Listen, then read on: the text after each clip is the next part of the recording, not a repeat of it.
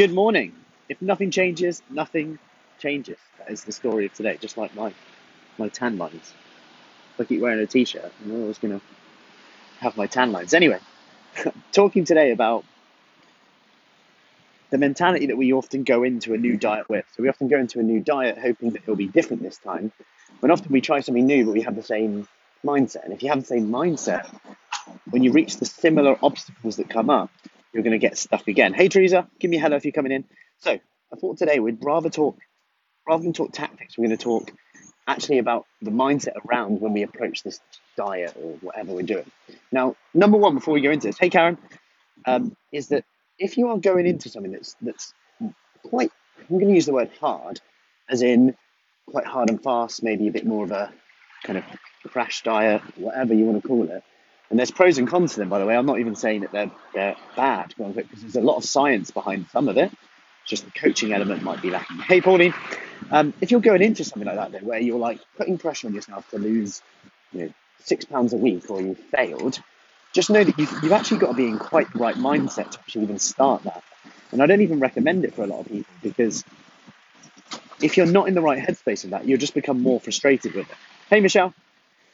So that's the first thing. And the second thing is just to consider what slow weight loss actually means. It's something that we just often don't ask, because sometimes I'm speaking to someone and they say, I've hit a weight loss plateau, it's a bit slow. And then we speak, and actually we're having this big conversation about tactics and different strategies that you can do with your nutrition, your diet. But then actually when we work it out, they're actually on average losing a pound a week. They're finding it quite doable given the stress in their life at the moment, whether it's work, home life, family life. That's actually really good. And when I put it like this, okay, that's 4 odd stone in a year if they carry on the way they are. It's actually like, oh, you know what? That's not too bad, actually, after all. So we sometimes look to change stuff to speed things up, forgetting that if we change something, we might actually then find it harder than our lifestyle perhaps and our energy levels are willing to give. And it's about fine-tuning that. Because wouldn't you rather stick to something long-term, stop going on and off it, getting frustrated with it, finding it to adapt to the strategies and the obstacles that actually come out naturally? So, there's going to be social events, etc. How can you approach these when you come to them and be planned for them, rather than going, I'm going to do it until then I'll do something else. So then let's move on to a few questions that can kind of help with this. So to get even better results than you are now. So number one would be just to commit to this.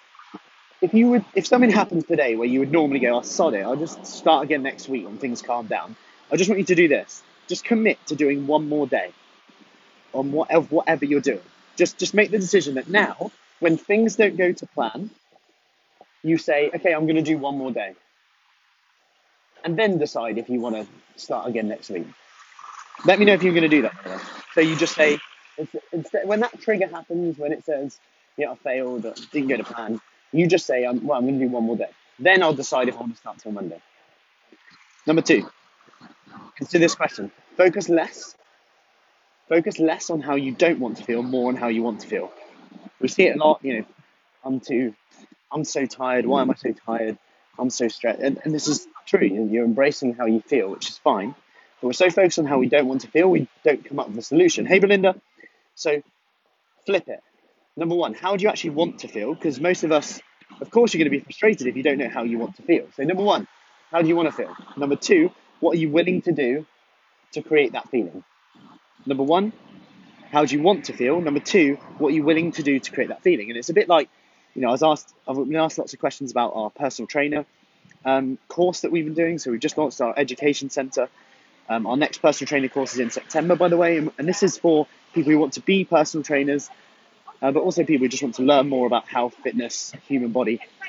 And I've been asked lots of questions about this. And when I chat with people about this, and I speak about why they want to do it, it actually ends up going into the way someone feels, whether that's they've got to a stage in their life where they want to just learn more, or got to a stage in their life where they want to embark on a different career, whatever it is. And it's always about changing the way you feel. By the way, if you do want more information on that course, do comment below, and I can send over the prospectus for you.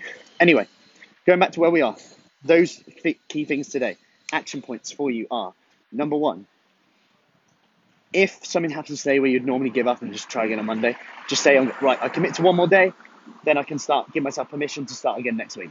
Number two, focus on how you want to feel rather than how you don't want to feel. Number one, how do I want to feel? Number two, what am I willing to do to create that feeling? Hope that helps, and I'll see you soon. Take care.